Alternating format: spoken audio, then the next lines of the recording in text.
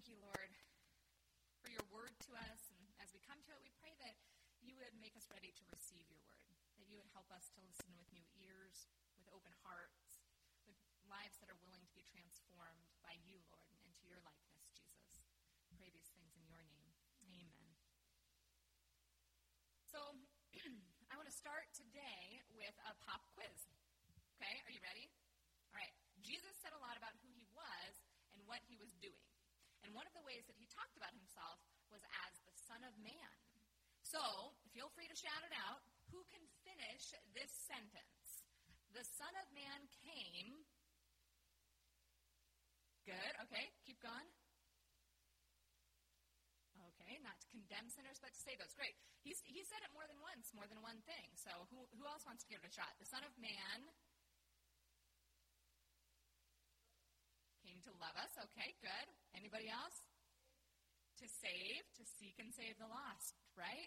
Yes, good. That was good. Jesus did come for all of those things, and he said he came not to serve but to be served, to give his life as a ransom for many, to seek and save the lost, to serve, to seek, to save. These were all of his purposes. But today, I want to talk about his method.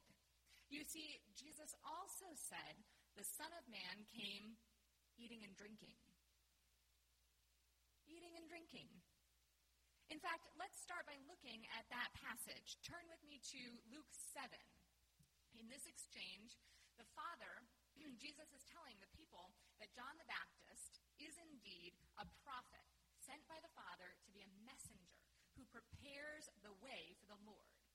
But in this passage, in Luke 7, the Pharisees have rejected John because of his asceticism, his rejection of fine food and clothing and drink. And so Jesus says, "For John the Baptist came, neither eating bread nor drinking wine, and you say he has a demon." And likewise, those same people rejected Jesus. And he goes on and says, "The Son of Man came, eating and drinking, and you say, here is a glutton and a drunkard, a friend of tax collectors and sinners. But wisdom is proved right by all her children." Jesus is pointing out that the religious elite, those who were supposed to be leading people closer to God, refused everyone the Father had sent because they didn't align perfectly with what they had hoped or expected or really what they wanted from those people. The good news for us today is that God often acts in surprising ways. His unusual path is often lined by people's doubt and rejection. And these are, in fact, the circumstances of the story that we're walking into in this sermon, in Luke 14. You're really close, so just flip 7 chapters over, and we're going to land at Luke 14.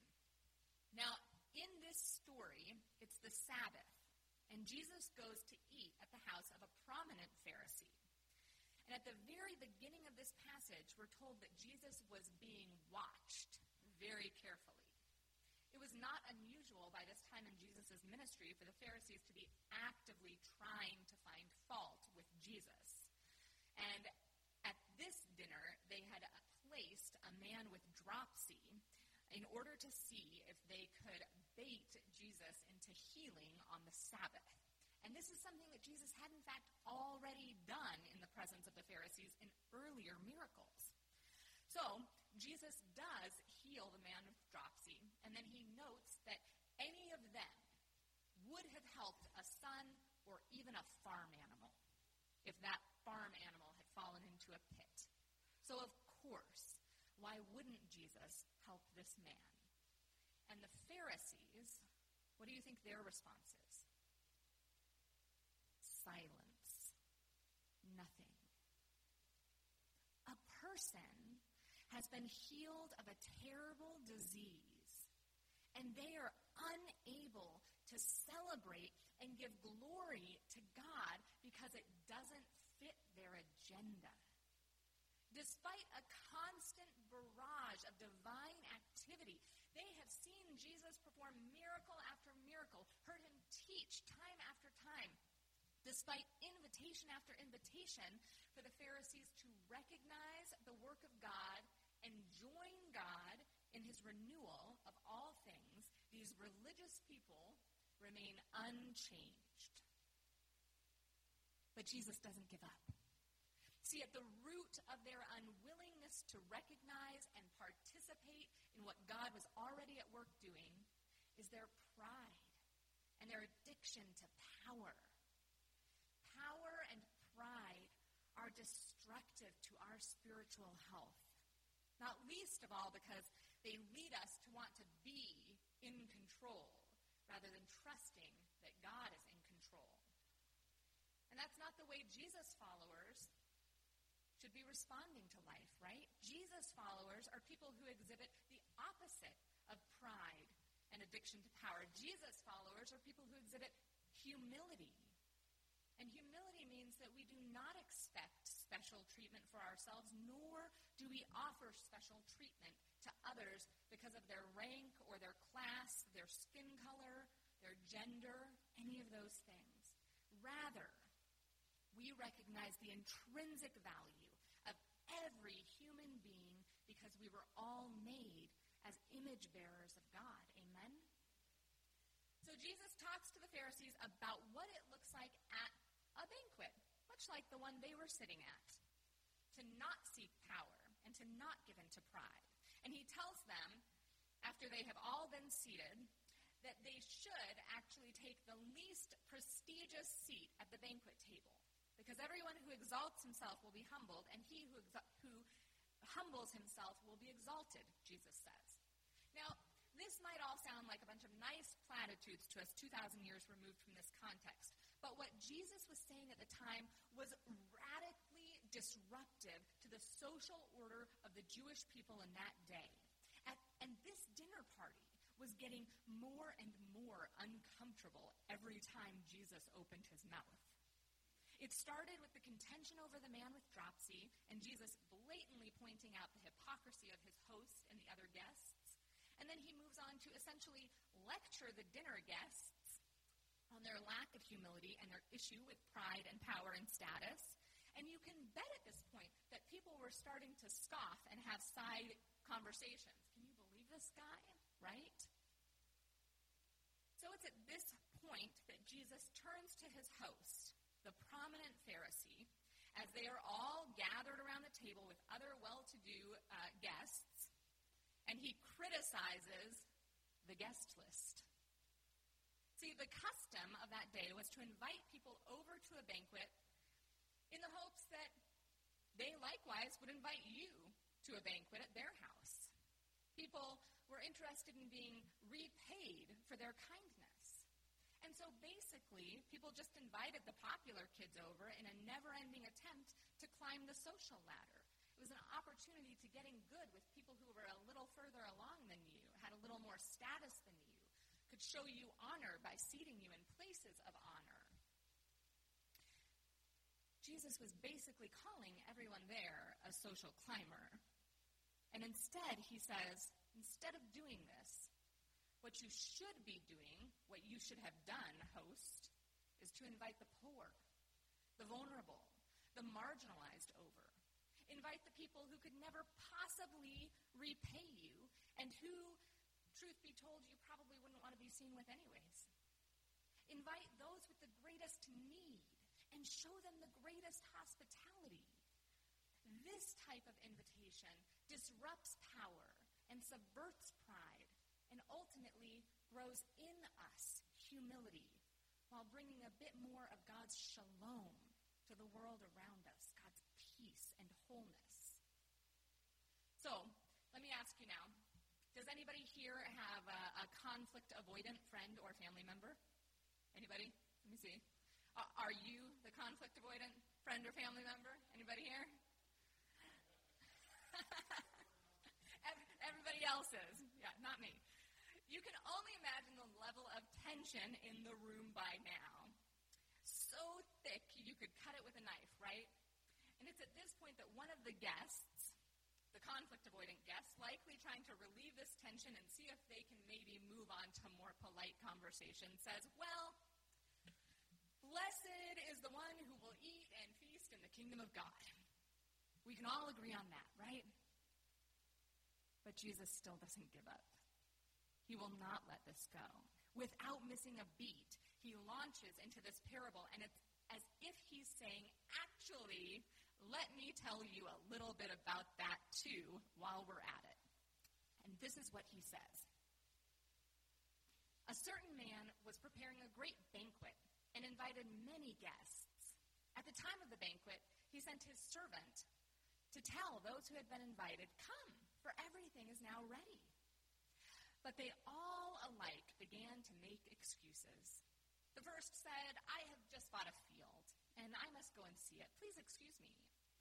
Another said, "I have just bought 5 yoke of oxen, and I'm on my way to try them out. Please excuse me."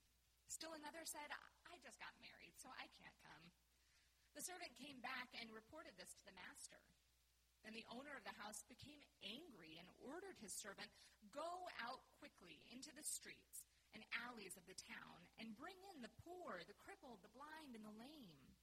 "Sir," the servant said, "what you ordered has been done, but there's still room." Then the master told his servant, "Go out to the roads and country lanes and compel them to come in, so that my house will be full. I tell you, not one of those who were invited will get a taste of my banquet." This is the word of the Lord. Thanks be to God. Now, there is some necessary cultural translation needed to understand what's happening in this parable.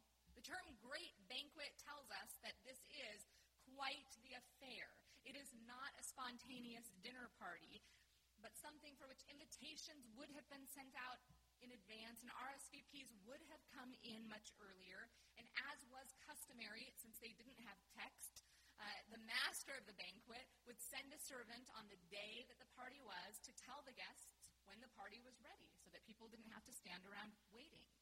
To suddenly decline at this point would have been the epitome of rudeness.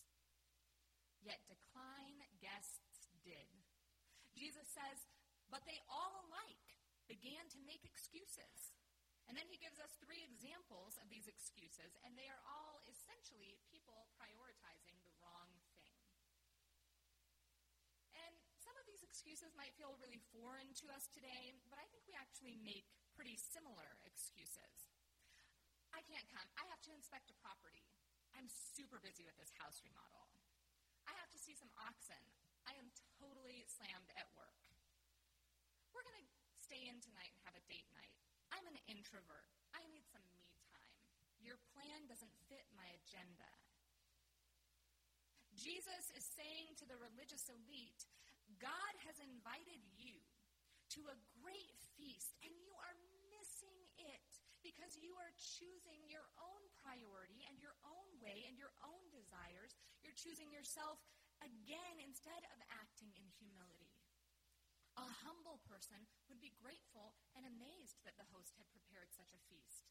But you are taking this for granted, and you know what? You are going to miss it. Theologian Darrell Bach points out that what is crucial to understand here is that the party goes on. Despite the original invitees not coming, the party is not postponed. Others are invited to take their place. Opportunity has been lost by some. Grace has been extended to others. But the meal is still served. The question is on which side of the divide Jesus' listeners and Luke's readers fall. God's grace continues, but we can miss God's blessing if we don't respond to Jesus. So how do we, in this modern time, respond to this parable with our everyday life, starting now? One of the things that I love to do when I'm working with parables is to think about who I am in this story. So who is in this story? We have the host, the guests, the original invited guests, the servant, the poor and the marginalized. I feel when I read this parable like God is so clearly the host here, right? It's hard for me to imagine putting myself in that position. But, perhaps sometimes I am the invited guests. Are there places in my life, in my sphere of influence, where God is inviting me to join his work, but I am prioritizing my own agenda? We talked about this a little bit last week, right? About recognizing where God was already at work in your family, in your neighborhood, in your community. Recognizing where God was at work and joining him in it. Perhaps there are some here who identify with the poor and the marginalized. Many people come to know Jesus from a place of great struggle and separation. And perhaps you are a person who feels like God went out and sought you out and invited you into a community that you weren't originally a part of. Perhaps the Lord saved you from poverty or addiction or abuse. If this is you, then I hope that you live this joyfully, remembering, as Rachel Held Evans writes, that this is what God's kingdom is like. A bunch of outcasts and oddballs gathered at a table, not because they're rich or worthy or good, but because they're hungry and because they said yes, and that there's always room for more. Personally, as I've come to this parable over and over again, the most intriguing person in it to me has been the servant. He is the one who is sent in this parable. His master, the host, sends him out, the word says. He is sent out into the streets to gather the poor and the vulnerable. He is sent out to the edges of town to invite in the marginalized. He is the sent one. And likewise, any person who calls Jesus Lord and Savior is a sent one. You are a sent one. You know, you might have heard a lot of talk about being missional lately. Is that word familiar have you guys heard that word much? Yeah? Okay, yeah. It's been a big catchphrase over the past really decade, and we still talk a lot about what missional is and isn't. But one of the most elegant definitions I've found comes from an author and pastor named Michael Frost, who says missional is all that we do and say that alerts others to the reign of God. All that we do and say that alerts others to the reign of God. The servant is sent to alert others to the reign of God. First, he goes to the people who really ought to know already. And when they don't respond, he is sent to those who need to know, the vulnerable. And finally, he's sent to people he doesn't even know, people far away who probably had no idea who this master that was throwing this party was, but they wanted to know. Each person here is a sent one. We are sent to people who ought to know, people who need to know, and people who want to know. We are sent to tell them that God has prepared something beautiful and delicious for them. We are sent to bring them home to the table of their Father, who gives them healing and nourishment, and who most of all encourages them to join him in the renewal of all things as he invites them to his table. And we are sent to invite them, to say to them, friends, come, let's eat. Let's do this together. So, for each of us today, as you leave from this place, thinking, if you were here last week, thinking about what it means to join in what God is already doing, continue thinking about that, looking for the ways that God is already at work.